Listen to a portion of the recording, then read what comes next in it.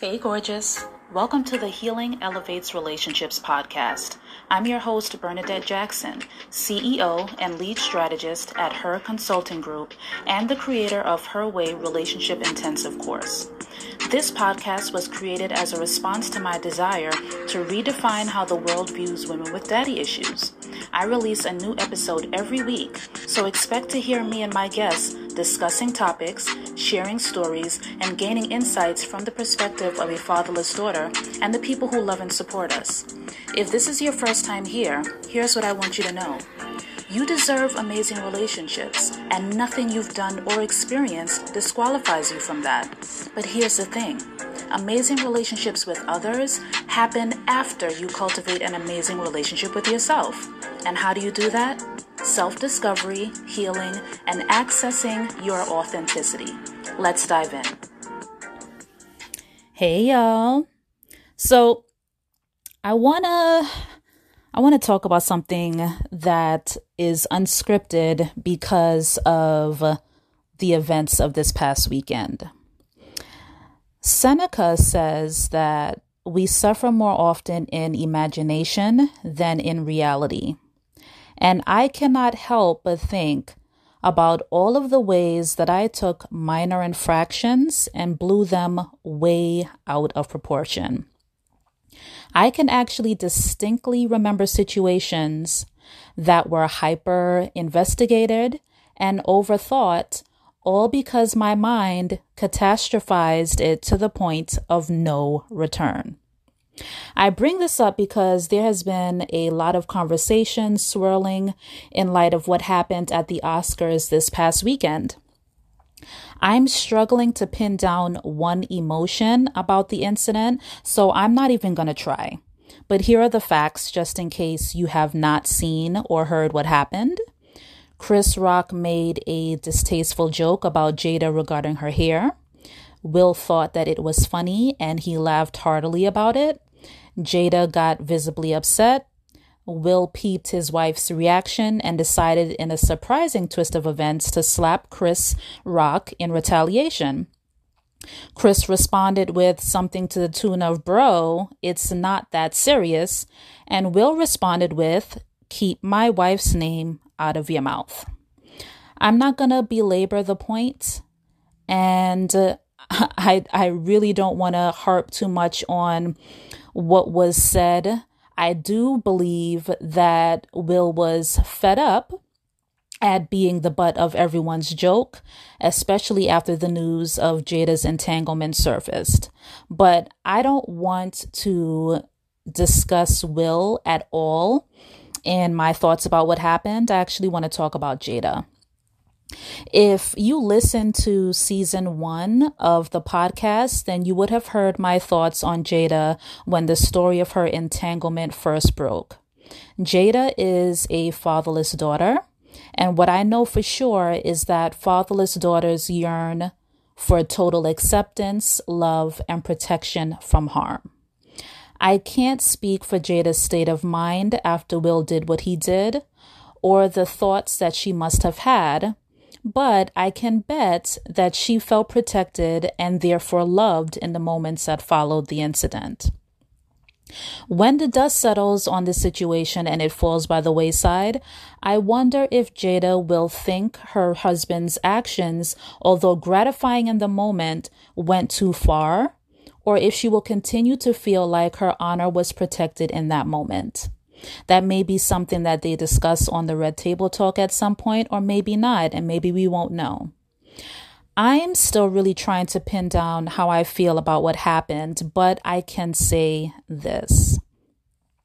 If I were Jada and someone had made a joke at my expense about something that I both have no control over and also have big emotions about, I would have loved for my man to do exactly what Will did. I would have felt very loved and protected in that moment. My highest self would like to believe that there was a nonviolent but equally as gratifying way for my honor to be protected. However, the little girl in me who has never once felt protected by a man growing up would have been beaming with pride and screaming, "That's my man, y'all. That's my man." We suffer more often in our imagination than in reality takes on a whole new meaning when I think about how Jada must have felt in that moment from both the healed and the unhealed perspectives. Being publicly mocked, shamed, embarrassed, or ridiculed for something beyond the scope of your control is a kind of betrayal that is not easily forgotten or forgiven. I say this because fatherless daughters at all times and in all ways want to appear perfect. There are certain defense mechanisms that we have in place to protect ourselves from the pain of possible rejection or abandonment. From our palatable personas to the vice grip of control that we have on everything in our lives. Everything playing a role to make sure that our heart is not battered or bruised any more than it already has been. So when somebody shines a light on an area of our lives that we very meticulously packaged in such a way as to receive the most favorable response, and people laugh at our expense, there is a feeling of the world crumbling around us.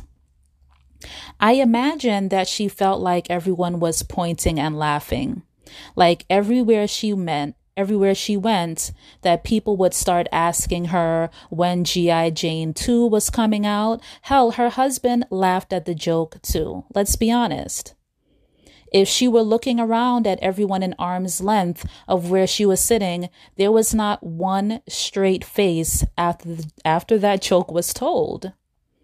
Just that fact alone would trigger my imagination to catastrophize what really happened. My survival brain takes over, and instead of realizing that Chris's role at the Oscars was to offer comic relief, and no joke he told, however distasteful it may have been, was supposed to be personal, you are now thinking that he wanted to utterly humiliate you. Instead of seeing the way Will defended your honor as something all husbands should aspire to, your survival brain may be telling you that everyone is thinking you can't take a joke and Will took things entirely too far. There are so many ways that our imagination creates more suffering than is necessary for us. If we are not careful, minor infractions in our relationships can become huge blowouts where asking clarifying questions could have made cooler heads prevail. We have to be careful to not allow our triggers to cause us to hyper investigate or overthink situations that we shouldn't give a second thought to. And with that, let's hear a word from our sponsor. Too often as survivors of trauma, you morph into who you need to be to survive. The problem with this defense mechanism is that even when the time has passed and the pain of the trauma has subsided, you are still wearing your mask. Your most authentic self is tucked away far beneath the surface, and although you yearn for deep connection, very few people know the real you. With everything you've experienced, it can be hard to take off that mask and be free. And let's be honest, sometimes it's easier and safer to have it on. That's why I wrote Access Authenticity. This 75-day journal and strategic guide will guide you through over 170 deep reflective questions so that your most authentic self can stop being your secret identity and start being your truest identity. You deserve amazing relationships, but you won't experience them if nobody ever gets to see the real you. Head on over to Amazon today and get your copy of Access Authenticity Journal Plus Strategy. Now let's get back into this week's goodness. So as I was listening to the different stories, the different perspectives of what happened with Will and Chris Rock, it reminded me of a situation that I was asked my opinion about a few weeks ago. And I had already given the woman my advice on this, and this wasn't even something I planned to share. But in light of what happened, I think that this is definitely something that you may find some value in. So I received a Ask Bernadette question from a woman who has been married for a few years to a man that she describes as the man of her dreams. She went on to say that a few weeks prior, she and her husband were in a conversation about something regarding their children. She believed that her husband was too harsh with their son when he disciplined him. And he told her that his response to their son was actually not harsh, and that because her father was not present when she was growing up, she isn't used to men talking sternly to children when it is warranted. She said that she was taken aback by what he said. She felt like it was a low blow and that her husband was somehow calling her parenting into question, or worse, blaming her for her father not being there. She spent the next few weeks watching her husband's every move and analyzing to infinitum everything that came out of his mouth. She played over and over in her head what he said to her. She could not understand why he would say something so hurtful. By the time she asked me my opinion, she had become sick to her stomach because she was under the impression that her husband didn't love her anymore and that they were on the brink of divorce. And this is prime catastrophizing minor infractions where asking clarifying questions is really what you should be doing. She had overthought this misunderstanding into an imaginary divorce, and it was physically making her sick. In all this time, she had not done the one thing that would have quieted her mind. She had not asked for clarification of her husband's meaning. I told her that she should tell her husband that what he said hurt her feelings, and let him know exactly how she felt and what came up after he made those comments, and ask him whether or not he meant for his comments to come off as harshly as they did. Once she did that, she found out that her husband, who never wanted to make her feel like her father's absence diminished her value in his eyes, was trying to highlight that anything you have never experienced will seem exaggerated until it becomes normalized. He was trying to get her to see that her lack of experience in this area is the reason that she felt that he was too harsh, when in fact his actions were pretty mild. After hearing his heart, she was able to relax, and she realized that she had in fact made the situation so much more than it was simply by not asking any clarifying questions about what happened. When you are a survivor of trauma, and you have spent your life finding new ways to ignore a situation that you have no control over, you develop a very vivid imagination.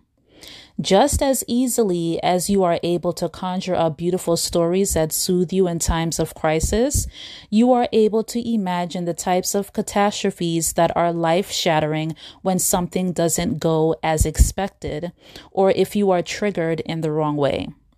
Because we know that we suffer more often in imagination than in reality, we have to be careful that we do not feed our imaginations with thoughts and images that can derail perfectly good relationships.